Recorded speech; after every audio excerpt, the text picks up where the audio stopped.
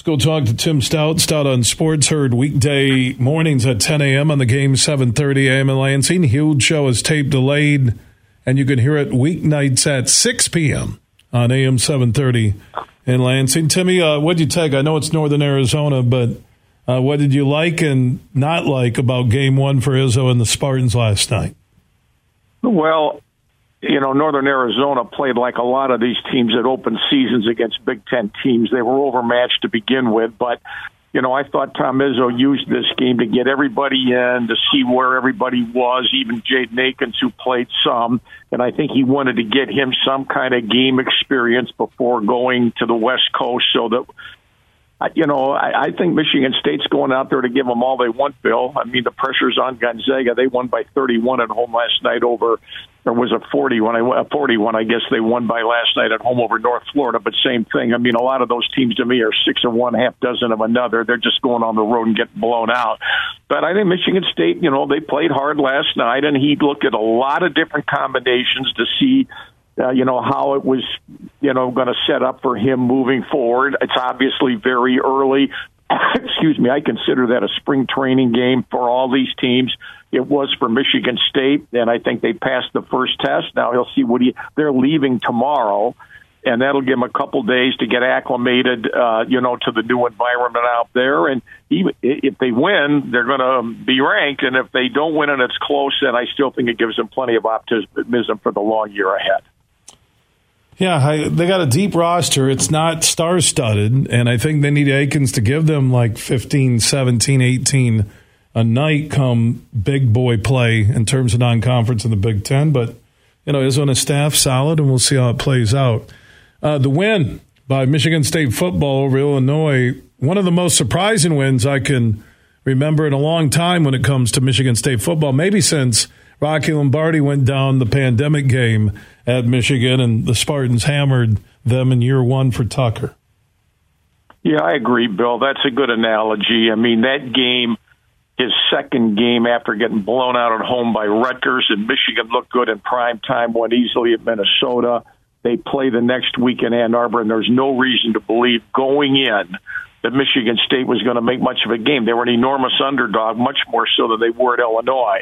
I called the Illinois game a very good win and a horrendous loss because there was nobody anywhere, realistically, that thought Michigan State, based off all of its circumstances, was going to go in and play that team on the road with a massive crowd, with everything that it had to play for, with all of the momentum it had. And then the way that game played out, I kept waiting for Illinois to wake up.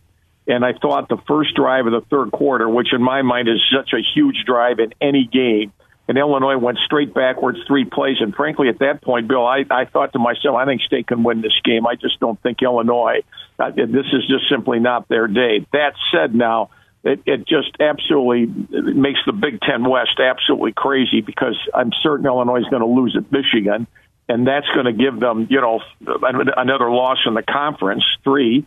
And can they beat Purdue at home this week? I mean, there's just so many unknowns about who's going to end up from the West getting into the championship game.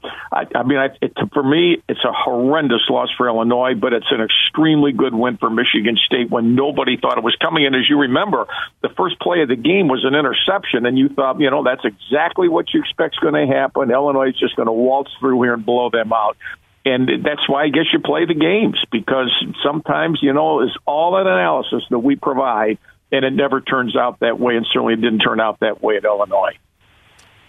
His name is Tim Staudt. Staudt on Sports, heard weekday mornings at 10 a.m. on the game, 7:30 a.m. So most of the bowl projections, for what they're worth, have Michigan State now in a bowl game, banking on wins over Indiana and Rutgers. Well, I looked this morning, Bill, at the top where we were doing it on the air, and it's obvious the bowl projections of the Big Four that do this sort of thing have them clearly winning over Rutgers and Indiana and losing to Penn State, because all of them have them in the Quick Lane Bowl, December 26th at 2:30 p.m. The difference is who they would play. There were 3 teams mentioned that I saw, Buffalo, Ball State, and Toledo, which to me would be brutal in terms of your image. You play those teams in September. to get 2 quick, easy wins, which they did get with Western and Akron. That, to me, would be, the bowl system to me is so goofy to begin with. But if they did get in there, they would have a chance to finish with a winning season, and toward that end, they could win 4 of their last 5 games if that's the way it plays out. I'm not sure that is the way it's going to play out, because I think there are going to be a number of 6-win teams when the Big Ten season comes to an end, and then there will be political jockeying as to who's going to get sent where. It would make the most sense to put Michigan State in Detroit, because I think that's a legitimate holiday, because Christmas is Sunday, so everybody gets Monday off. You won't have to pay a lot of money to drive down there, go to the game, and go home for a lot of people that never can go to a game like that, and it's indoors. So from that standpoint, it would make sense to put Michigan State in there if State's 6-6. But here's my scenario that we were discussing the other day with some of the Michigan State people. If for any reason Michigan and Ohio State both make the Final Four, which is no lock, obviously, but suppose they do, that bumps everybody in the Big Ten up a notch, okay, and potentially sends either Penn State or the Big Ten West winner to the Rose Bowl. That bumps everybody up another notch.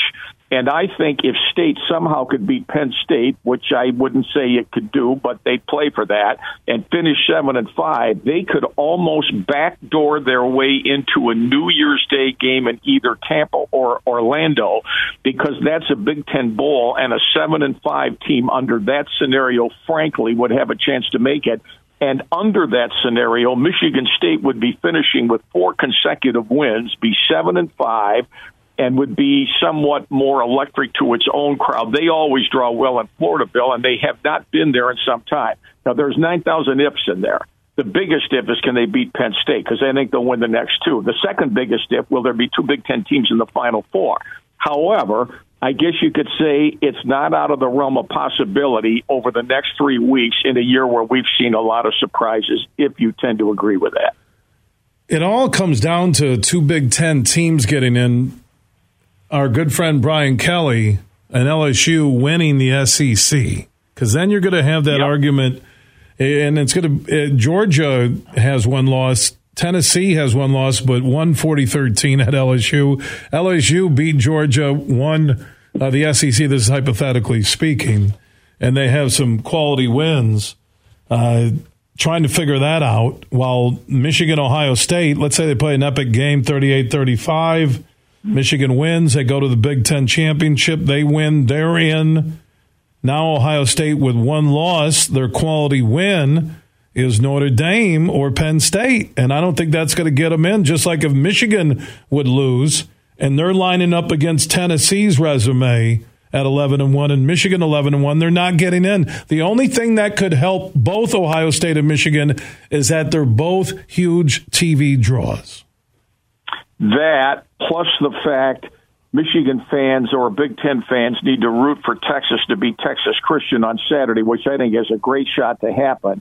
Toward that end, I think if Oregon or Southern Cal can win out, Southern Cal would have to beat Notre Dame, who is now ranked, and then you get the Pac-12 championship game. If there's one of those teams with 1 loss, that complicates it. LSU does complicate it because it's already like 7th and has a chance to move up. I mean, you obviously, Bill, are likely going to have at least 2 teams with 1 loss in the Final Four if Texas Christian does not finish undefeated and Michigan and Ohio State play each other. So that gets us down to 2, assuming that those 2 can win out. And while I think Georgia's clearly the best team, you still got to play the games, got to play the SEC title game, got to play you got to get through the end of the schedule that they have. I agree with you. I think it's a long shot that there's 2 Big Ten teams in the Final Four, other than the fact that there are going to be, at least as I see it, 2 one-loss teams at minimum that are in there.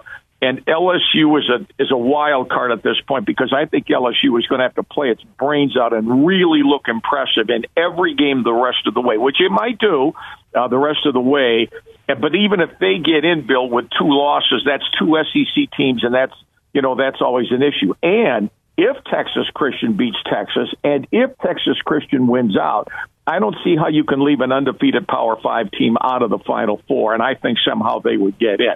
This is the way it is every year. You get down to the last 3 weeks in November, then there are 7 and 8 teams, and they're all jockeying to make it in the Final Four, and it usually kind of plays itself out the way you would think. But it's fun to speculate about it, especially because you have the same two in the Big Ten who are the monsters this year in Michigan and Ohio State, which sets up I claim it's like a playoff game when they play anyway, because when they play, the winner of that almost assuredly, of course, is then going to be in the Final Four, if you agree with that too. Well put, well said, and I'll take the algebra exam later and figure out what you just stated to the audience, Tim.